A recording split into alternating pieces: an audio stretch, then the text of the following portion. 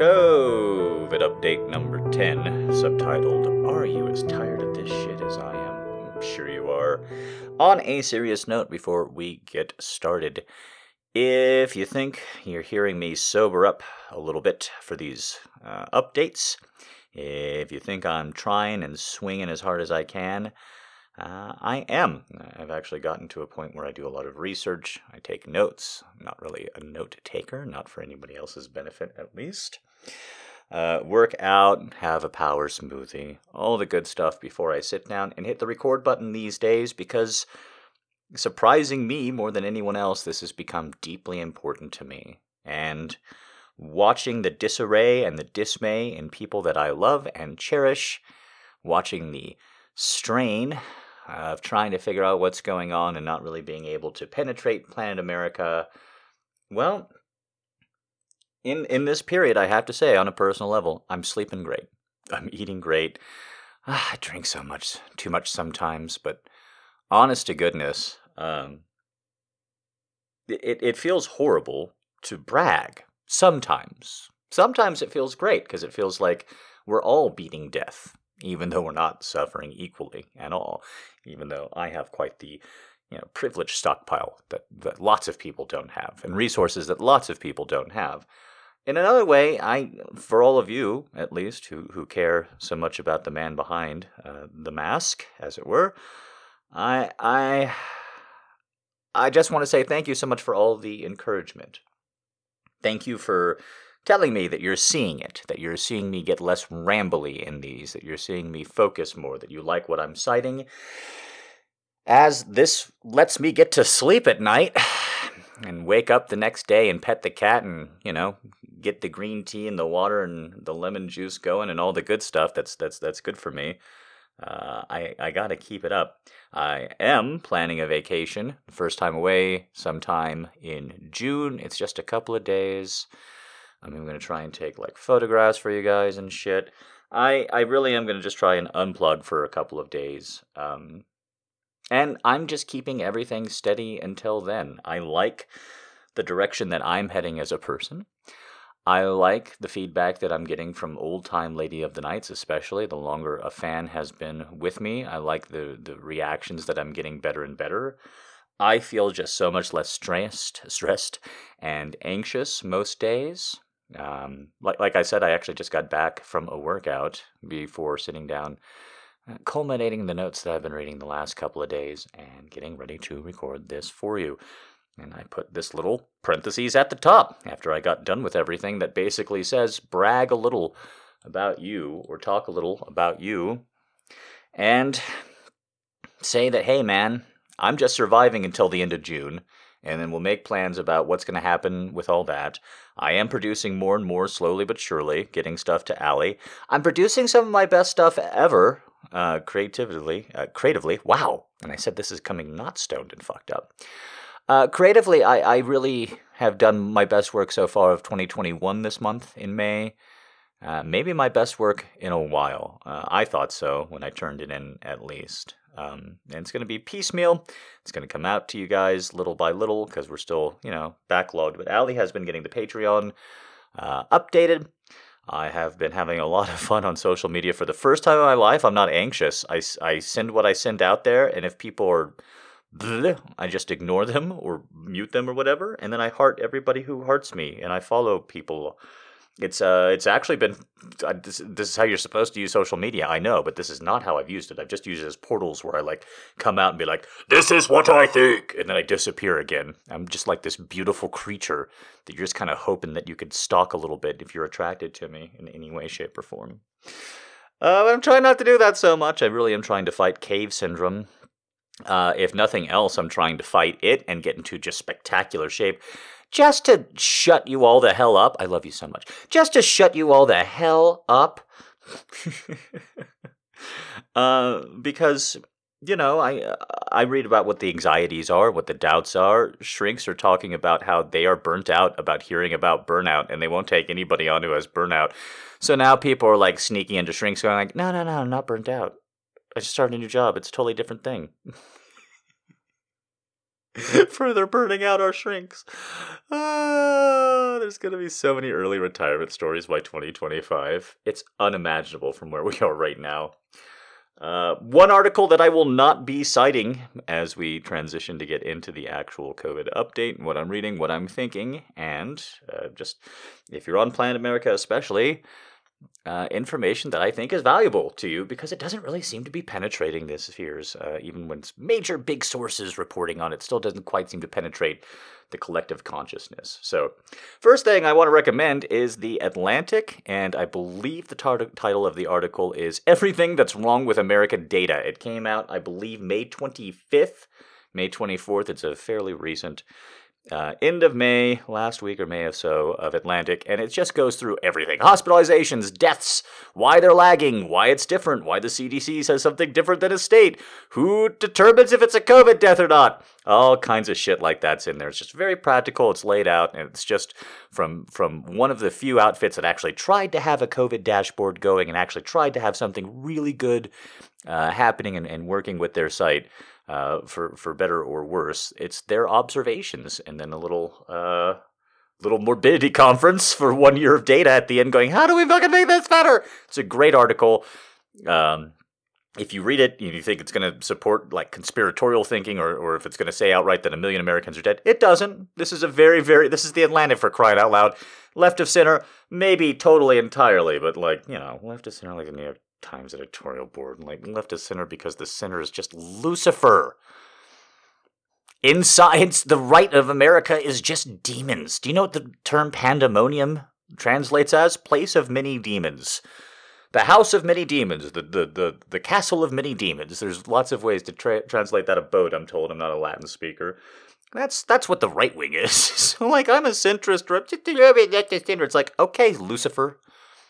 Okay, person from the first circle of hell, great. You're better than all the 2 to 7s. What do you want from me? And now that I've offended everybody, let's get started.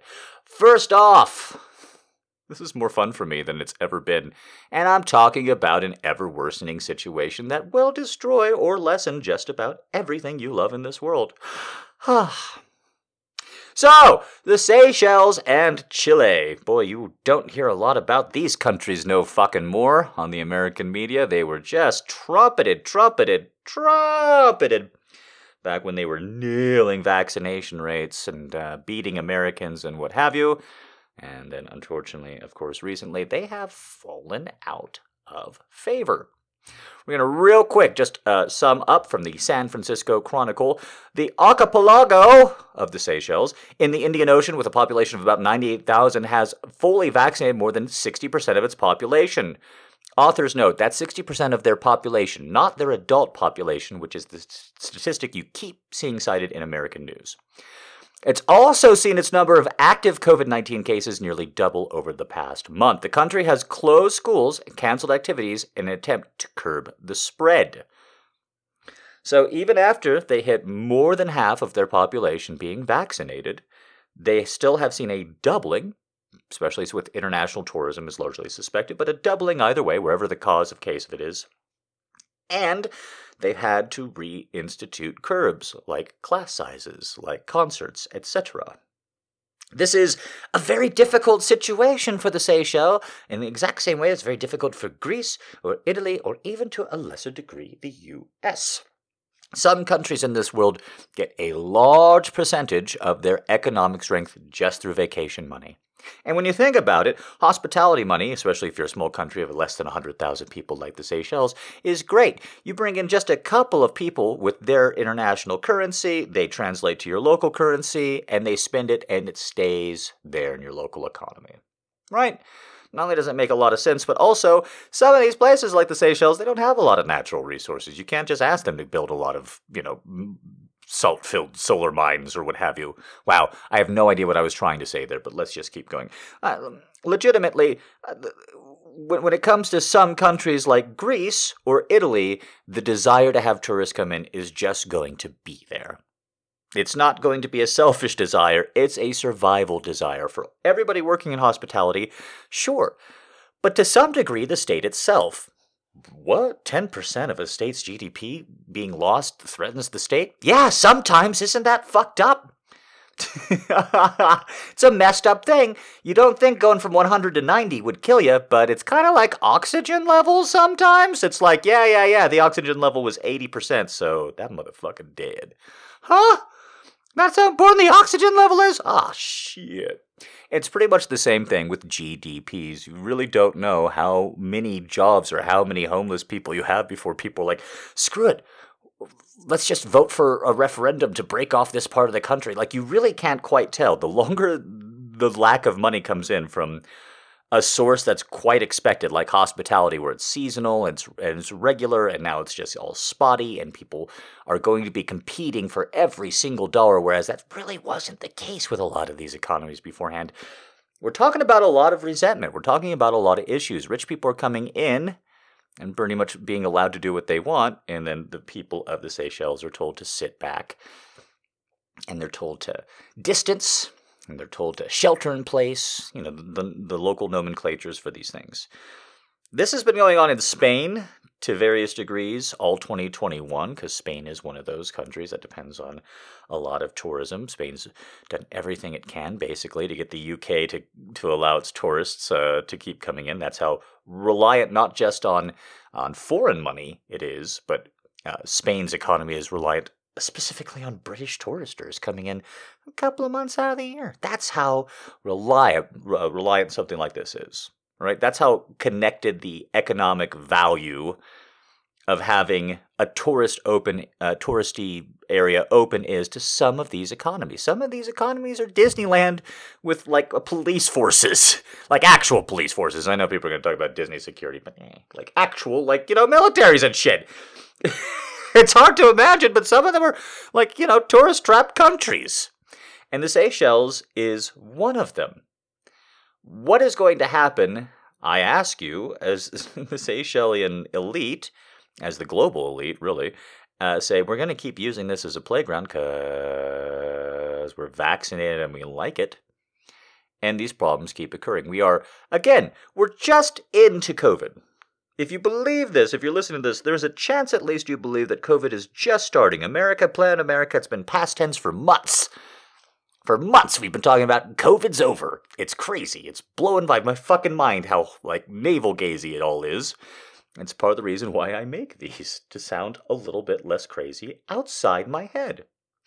But even with this crazy past tense notion that Americans have of, we've beat it, I ask you just to consider what it's going to be like going forward.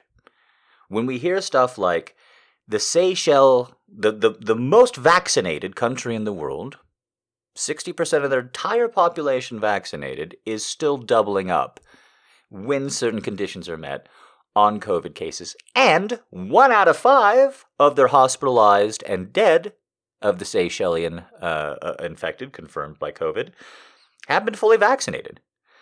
Now, that speaks very highly to the effect of any vaccine. We'll get into that in a second. But it doesn't really bode all that well for their efficacy.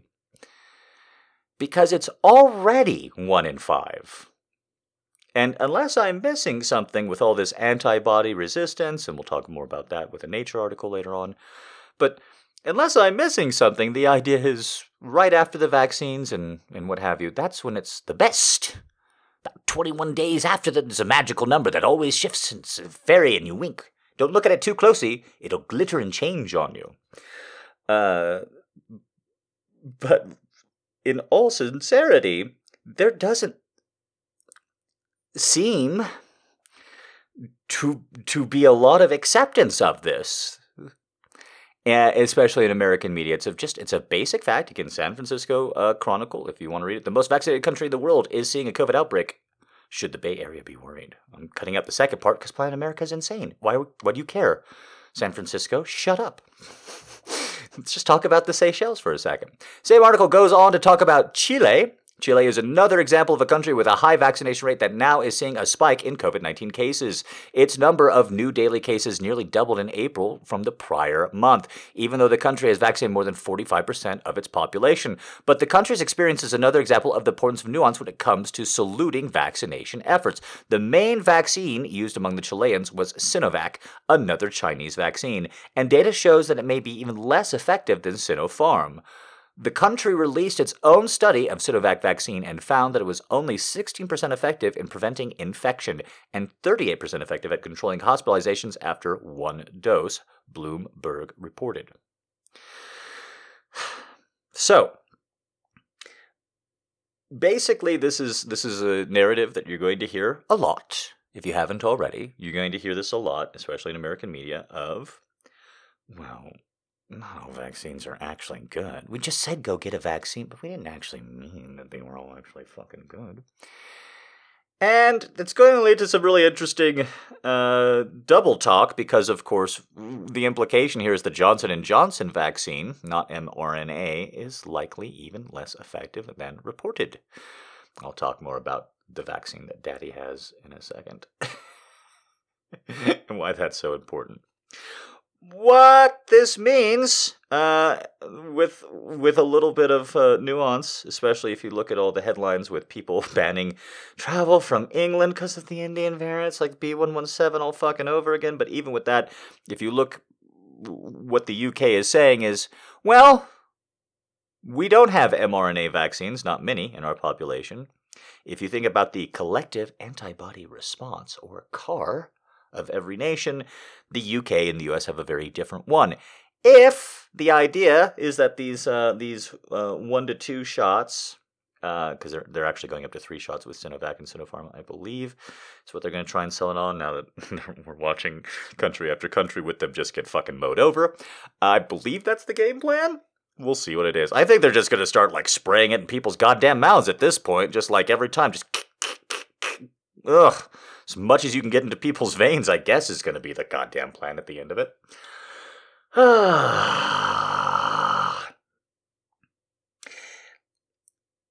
The UK is now going to be the next test patch. I said that the Seychelles and Gibraltar would be great test patches for vaccines, and if vaccinated societies really just beat this thing or not. Seychelles is not working. Chile is not working. They are more sick than ever. They are hitting all-time highs after hitting tremendous percentages of their population being vaccinated. So vaccines alone are not helping, and the next test patch is the UK. Do we see a double recombinant or triple recombinant, I'm not actually sure how to say it, mutant with known ability to jump 50% faster than B117, transmit 50% faster and better, and also with known escape mutations? Is that capable of puncturing through AZ, the AstraZeneca vaccine that so many Brits have and has been a hope for Southeast Asia, Africa, and other poor, more needy, less infrastructured areas of the world? We'll watch. I said that the Seychelles would be a test patch a couple of months back, and the paint is really coming off that wall real fast. It's like there's a real hot fire or something, and that test patch is showing us something, but we're not really listening. Don't you hope that the information that San Francisco Chronicle is correct, that I gave you? That it's just a matter of their vaccines not being as good as our vaccines on Planet America? So do I. Of course, another answer could be that the mutations that get through vaccines are just starting. And even with people having very high vaccine antibody responses going, they're just getting punctured. And it's already started. If already 1 out of 5 in the Seychelles are hospitalized, already, because that number is not going to really decrease. There's no real way it could decrease from here. Given that's been increasing for a month, the case has been increasing for a month, right? How long the vaccines have been going on, etc. There's not really a lot of ways that it could decrease from here. Wouldn't it be nice, with all the money that America's slinging everywhere as a country, that if we spent just like a little bit of fucking money, just a little bit of fucking money, sending somebody out there just to check, just to do as much data collection sampling as possible, just see what they can get, just send them in blind, not a search and destroy, just check. Let's just make sure that the Seychelles are only having this problem with hospitalized and dying COVID-infected people because of the vaccine profile that they have, and not something else. Unfortunately, we don't have that. We just have to rely on the assertion that is being made, because there is not enough information otherwise. So when I say stuff like this, I get really afraid for just 1 second that people think that I'm a vaccine denier or I'm anti-vax, and I want to assure you I am neither. I have, in fact, gotten my vaccine. I've been not showing it off because I wanted to get my arm in better shape because I'm vain, so I was going to put a Band-Aid on my arm because who fucking... it's a fucking needle puncture. You can't tell anyway. And I'd put it on and be like, I'm fully vaccinated, look at the guns. Fully vaccinated and a ticket to the gun show? What a day! Ha ha ha! Came off a little bit Matt Berry there. Gosh! I'm not gonna make you suffer through a Matt Berry impression, I promise.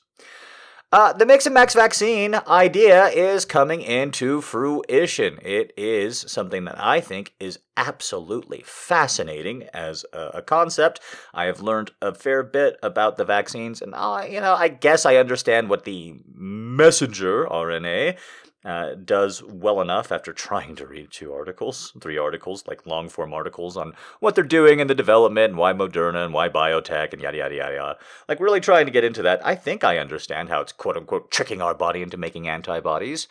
And then there's like the Johnson & Johnson, I'm probably going to get some of this terminology wrong, but it's got the aerodyneness, and I thought that was very cool. And then you've got, like I just talked about, with the Sinos and the AZs, there's all different kinds, Sputnik as well. These are just kind of like your old-fashioned, we're just going to shoot you through a bunch of deactivated virus and have your body just like, your T-cell, your immune system just like wail on them, just devour their corpses and gain their strength. And the idea was initially, one shot. Maybe we should delay it so everybody gets one shot. No, we'll delay for 2 weeks. It'll be good. And that whole debate came out on, is it going to be 1 shot for everybody or 2 shots for the special? Who do we... It was all of those questions. Well, they may have been largely in vain and a mistake, and maybe other countries will learn from America's mistake.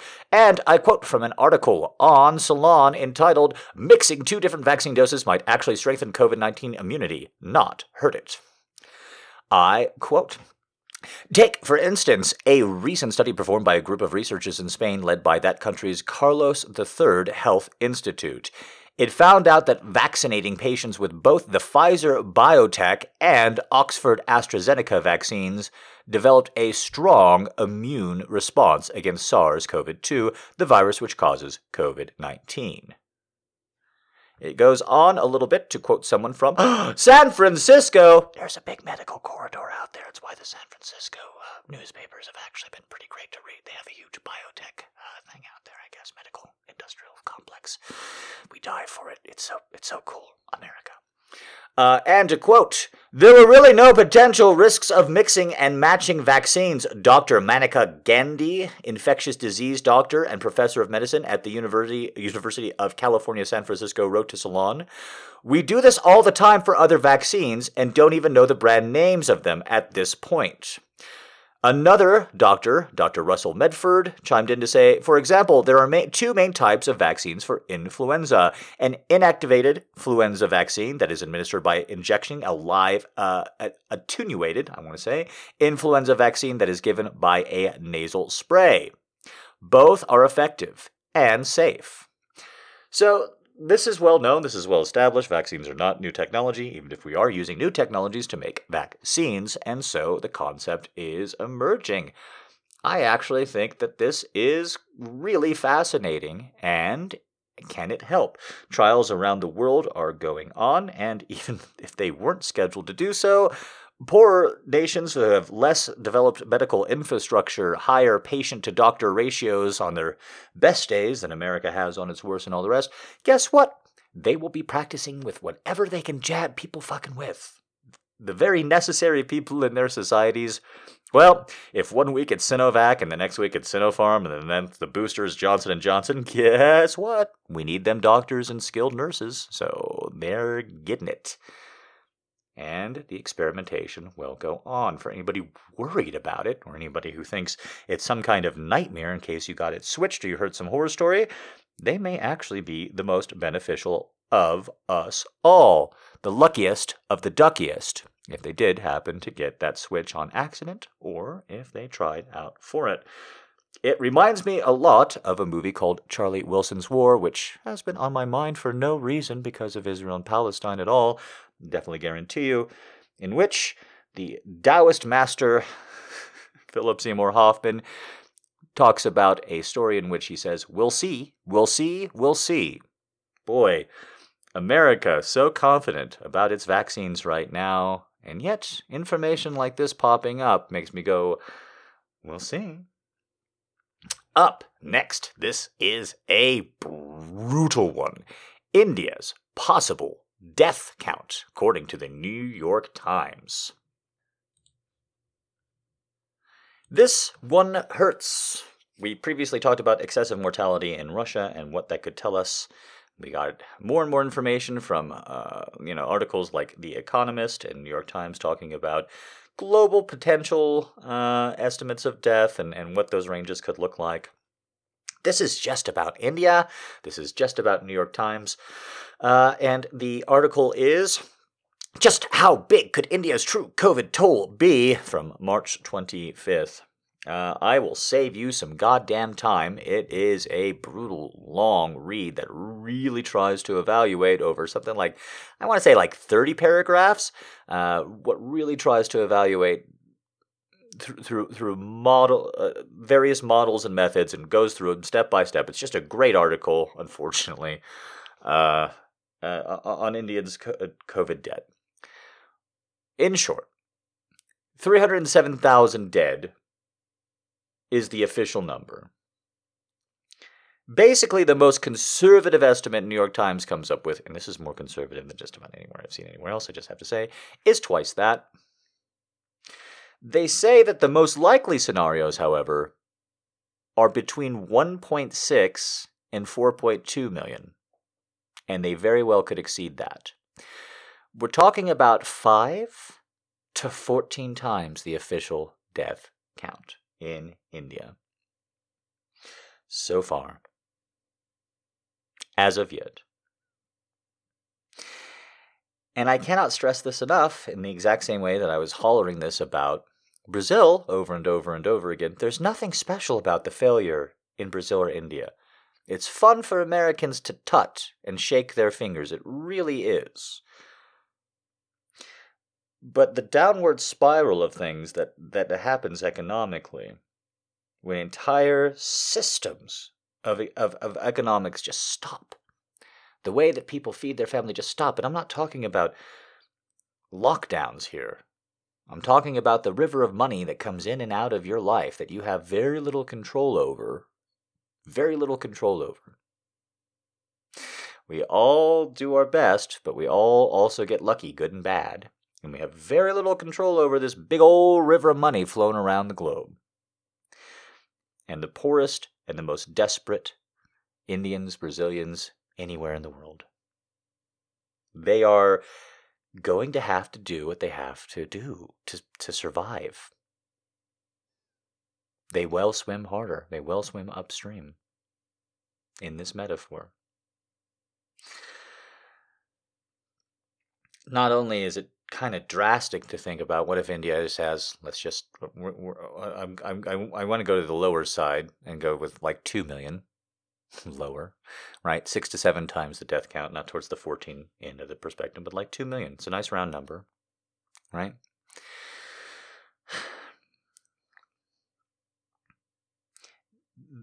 That 2 million, by and large, all died this year.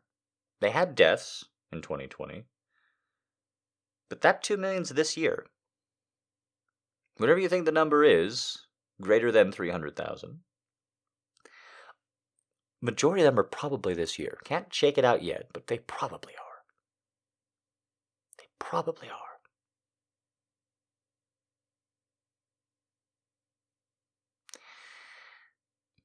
The worst thing is about everything that was done in this estimate. Again, great article. Really, really recommend it for anybody who wants to get into the nuts and bolts of like how reporters are trying to determine excessive mortality right now. Really, really good at that. The problem is that we're constantly getting news about how COVID's deadlier than we thought. COVID was deadlier in Nigeria than we thought. We reported it was great, and then we found out it was actually horrible.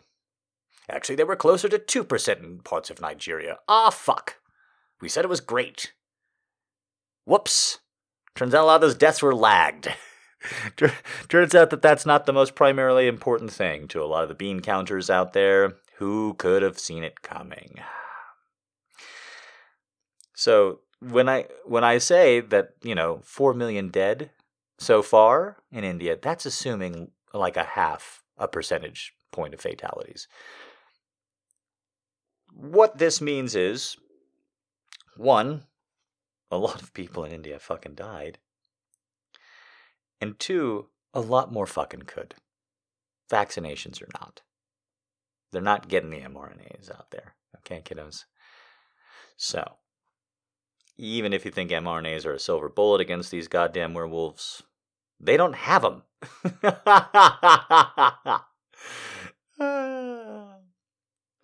If COVID kills about 1% of the Indians it infects, then we're talking about 6 to 8 million already dead.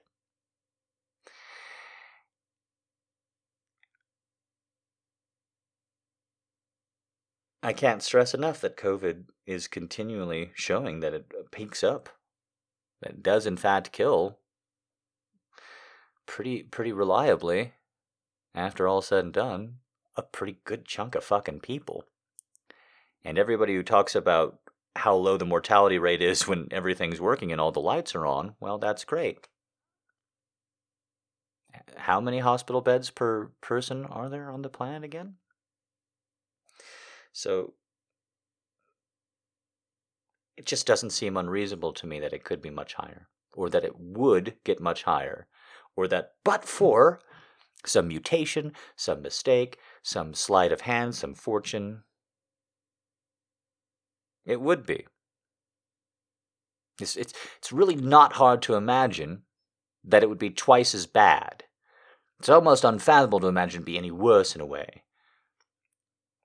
But with everything we know about COVID now, the idea that it kills 1 in 200 people this time around, but it could have killed 1 in 100 or more, that is not an unreasonable stance when we're watching systemic hospital collapse, when we're watching cylinders of oxygen being marched down the street by soldiers to goddamn hotel palaces for the Supreme Court. What a nightmare that country fucking is right now. I have such sympathy. I have such empathy. We talked about the subcontinent, Nepal, Bangladesh, these countries, even on Everest now, just massive spikes. Just massive spikes. In the exact same way it's just plowing through South America right now as well. Brazil got it, South America's got it, still just getting hammered, baby. Not in the American sphere at all. Too much to talk about. All right. I guess a little bit of levity is needed. Thank you so much for dealing with that. So here's not like fun or anything like that, but this is some good news, and this put a little smile on Daddy's face here. Reading about this one, I will just go ahead and read you the story. It's very short. Had COVID, you'll probably make antibodies for a lifetime. Many people who have been infected with SARS-CoV-2 will probably make antibodies against the virus for most of their lives. So suggest researchers who identified long-lived antibody-producing cells in the bone marrow of people who have recovered from COVID-19.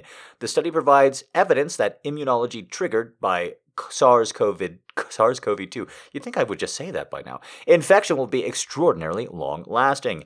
Adding to the good news, the implications are that the vaccines will have the same durable effect, says Menno van Zlem, an immunologist at Monash University in Melbourne, Australia.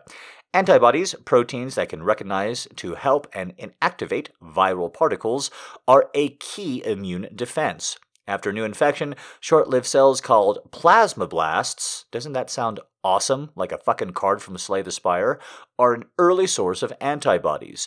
But these cells recede soon after a virus is cleared from the body, and other longer-lasting cells make antibodies. But wait, memory B cells patrol the blood for reinfection, while the bone marrow plasma cells, BMPCs, hide away within bones, trickling out antibodies for decades. A plasma cell is in our life history in terms of the pathogens we've been exposed to, said Ali Elibeti, a B-cell immunologist at Washington University in St. Louis, Missouri, who has led the study published in Nature on the 24th of May. Researchers presumed that SARS-CoV-2 infection would trigger development of BMPCs. Nearly all viral infections do, but there have been signs that severe COVID-19 may disrupt the cell's formation. Some early COVID-19 immunity studies also stoked worries when they found out that their antibody levels plunged not long after recovery. Elibeti's team tracked antibody production in 77 people who recovered from mostly mild cases of COVID-19. As expected, SARS-CoV-2 antibodies plummeted in the 4 months after infection, but this decline slowed. And up to 11 months after infection, the researchers could still detect antibodies that recognized the SARS-CoV-2 spike protein.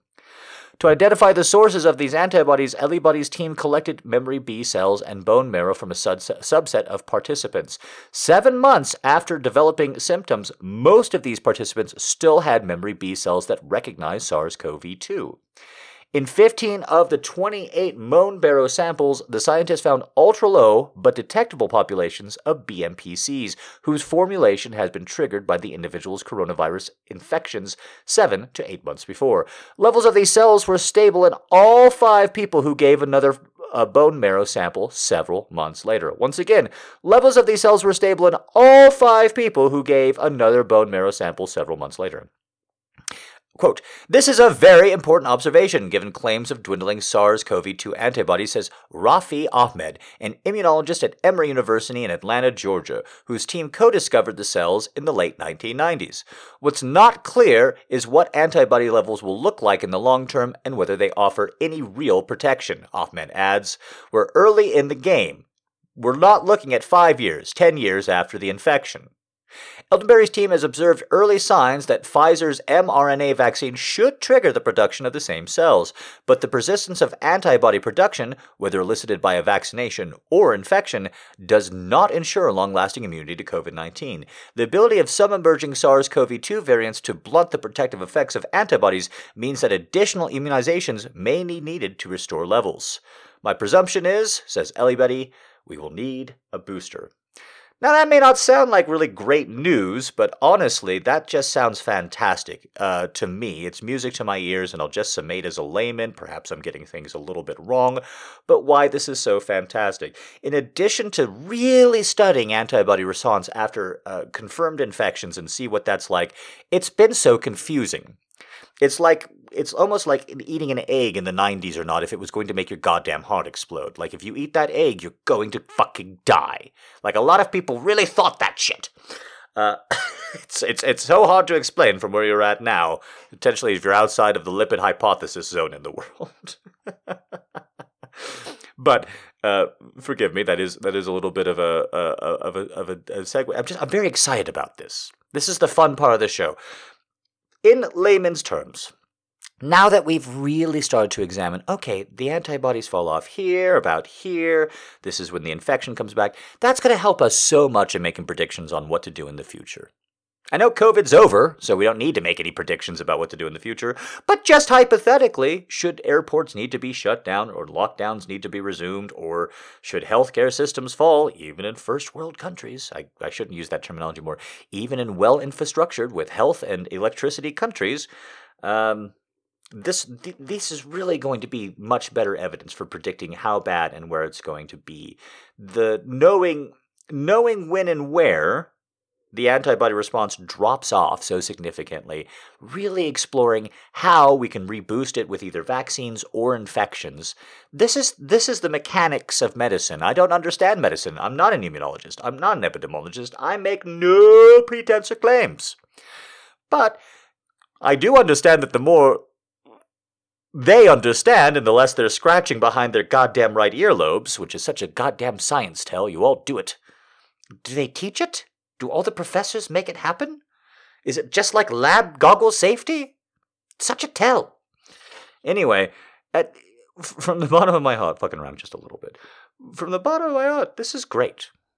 They seem to be so much more confident and on the path of what's causing it. I reported not too long ago that there are all these theories about why long COVID. These are the things that help. With that as well. Knowing where it's hiding and where the activation could be and what might be triggering it. Yeah, that's only going to help with 2 of the 6 theories, but it's going to help either anchor them or get them out. And every theory, every guess that we have out, lets the good information, the good progress, and the good research in. Here is research that says we are going to have protection after we get infected. And we're going to have the ability, deep in our bone marrow, to go ahead and reintroduce a bunch of antibodies if we need them. How are we going to do it? Is it vaccines? Are we going to try and be very careful as society, more careful this time around with reinfections? Who gets reinfected? How many people? When and where? What we do when somebody gets infected? These are all possibilities.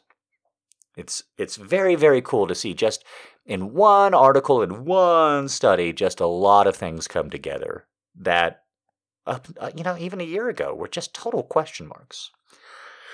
Did you hear that Bojo wanted a news show in which Kovo would be injected to his bloodo? Because that shit's just beyond belief, isn't it? That shit's so crazy that there's no way that it's not real. That's the kind of shit where I'm like,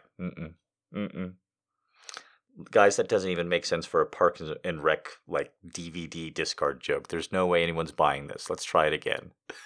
Guys, come on. Focus. Focus, writer's room. Come on. No. That's dumber than the first episode of Black Mirror, and I need you to understand what I'm saying when I say that. That is... I've always suspected that he was dumb. I keep hearing no, he's actually very smart. He went to this great school and it's all this act. I've met people who went to really great schools. They're very dumb. Kurt Vonnegut, and I want to say Cat's Cradle, calls them the uneducationable. The uneducationable? Boy, why can't I say that word? And it's not because it's because they have the resources that you can't educate them. They don't give a shit. They have no motivation. They're not there because they love it. They just want the degree. You can't educate them. Lots of people have with wealth or the curse of knowledge or just raw fucking ego. A lot of people naturally get to this level where they just nothing really seeps in and nothing gets in. And I have to admit that hearing Bojo talk about this, it has to be real. I just in my heart, if this is proven in any way to be a fake, you got me. I'll take it. Sucker one. But just a couple of questions, kind of like the Tarshian Empire that I have for you guys on this one. Just a couple of quick questions for you guys. Number 1. Do you think when he suggested that he knew that even if he was gonna die from it, that it wouldn't happen on camera? Number 2, do you think anybody in the room was like, you mean you want to be injected with a vaccine or a cure to see that there's nothing to be afraid of? And Bojo was like, no, God damn it, I want to be injected with Corona. Distill it, put it in my veins. And they just had to recalibrate real quick. They have to be like, okay, I am in 10 Downing Street. I cannot say what I'm thinking right now. I gotta keep this shit together. Come on, man. You survived all the different Brexits. You can survive this one, you little Tory fucker. No sympathy. Number 3, he didn't get injected with it on live TV, and he had a serious hospitalization because his ass was fat. Do you think that if he had been injected, I know that this is just so far-fetched, but do you think if Bojo had asked to be infected publicly and got it and had to go in the ventilator, that he would then be human in some way? Do you think then that would do it? I know it's I know it's really far out there, but Pinocchio came a real boy because a fish ate him and he met a fairy. Surely there's a way to make Bojo a real boy. Don't you think? Lastly, on a personal note, everyone is still wearing a mask at the gym at 2 a.m., and it fucking makes me so happy. I go into the gym, I work out, there's often nobody there, but if there is somebody there, lately, they've all still been in a mask. They've all had their fucking masks on, and when you ventilate at the gym, your mask really fucking moves. My glasses fog up and all kinds of shit. I feel so fucking hot. I feel so fucking hot and good at this time of my life as I complete my late night gym sessions. I get in my shower afterwards, I stretch, I listen to music on my phone, Spotify, like I'm a human being. I used to never do that. Bathing was always the ritual. Now I just put on music and sing whatever the fuck's on. I think about trying to relax and record in there. Life is going pretty okay. And seeing bros at the gym, who are not the most liberal people, I'm just going to say, in my experience, wearing them masks makes me pretty fucking happy. There's nobody there, nobody's forcing them or anything, it's late at night, there's no attendant, and the mask compliance and discipline has been pretty fucking great. When I see that, as I did tonight, I got this close to taking a picture of me behind my masks at the gym on my way out the door, just feeling so good with my beautiful blue piercing eyes, ready to go into the night. And I do think that with my shape and my body and the way everything looks when I catch myself in those mirrors right before heading out, I think I'm just so hot. I do. There's an episode of Will and Grace where Eric, I think that's his name, Eric McCormick? Like the Spice? I'm so bad with names.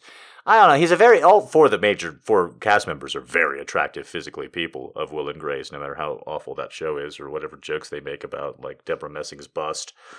All four of those people are extremely attractive, but just one day, like the sitcom premise, because they had to knock out 25 plus fucking episodes a year, one day the situation was just like, Will from Will and Grace realizes, hey, I'm very attractive. The gay guy competing in a gay scene in New York City who can get a different super hot guy every week is all like, finally, years into the show, he's all like, I'm very attractive. I'm a very attractive man. And I am not a Will and Grace fan. That, plus Megan Mulaney's fucking sarcasm, that was just some of the hardest I ever fucking laughed at that goddamn show, though. Like, I legitimately, like, that whole, every time it's like, this is so stupid. How could somebody so attractive not know they're so attractive? So anyways, that's who I am these days. This is a chance. This was a trial. I was trying to format things a little bit better. I really, really, really, really am just kind of trying to hang on and keep everything going until vacation time. I'm hoping that just hiking, that getting laid, that just spending time doing nothing, reading a fucking book. I haven't read a book in so many years. I'm just going to read a fucking book, not a nonfiction book. I've been reading books about oranges and fucking apples and fucking trade and fucking medicine for a goddamn year and a half. I'm just going to read a book. Just a book. Maybe I'll tell you about it. Maybe I won't. I don't know. It's not for you. It's for me to read the book on vacation. Relax. My beer is not available out there. I know, I've checked. So I'll have to try a new beer. I'll have all kinds of new experiences, and I'm hoping to come back from it just really, really relaxed. Again, it's sometime in June, keeping it loose. But that's the good stuff in my life. That's what I'm holding on for. That's what's keeping me on a going. I hope stuff is keeping you on a go. I wish I had a recipe to share this week, but steak was on sale for a real good price, so that's what I was eating, and what I can't wait to jump up and start now is the taters for steak. No. It's going to be good. I think that's it. I think that's COVID update number. I don't give a shit. I'm so sorry there's so many of these. I'm so sorry Planned America is in a crazy place right now. I have said a lot of aggressive and angry things over the course of this. In my depression, in my vulnerability, you all have collectively been just wonderful at allowing me to vent and be vulnerable and real about what I was thinking and feeling. As you can probably tell, getting back to the gym all the time and like we're working out and like, eating clean. I hate that phrase, but like, eating unprocessed food and what have you. Seems to be working pretty good for me, so I guess I'm going to keep trying it for a while. All right, guys, that's it. I am the Grey Knight, and I will ride against this goddamn army as long and hard as I need to, tilt just right up the center of that goddamn windmill. Ladies and gentlemen, the Empire is under siege. Won't you do your part? Find an empty barrel and roll it all around town. Until next time.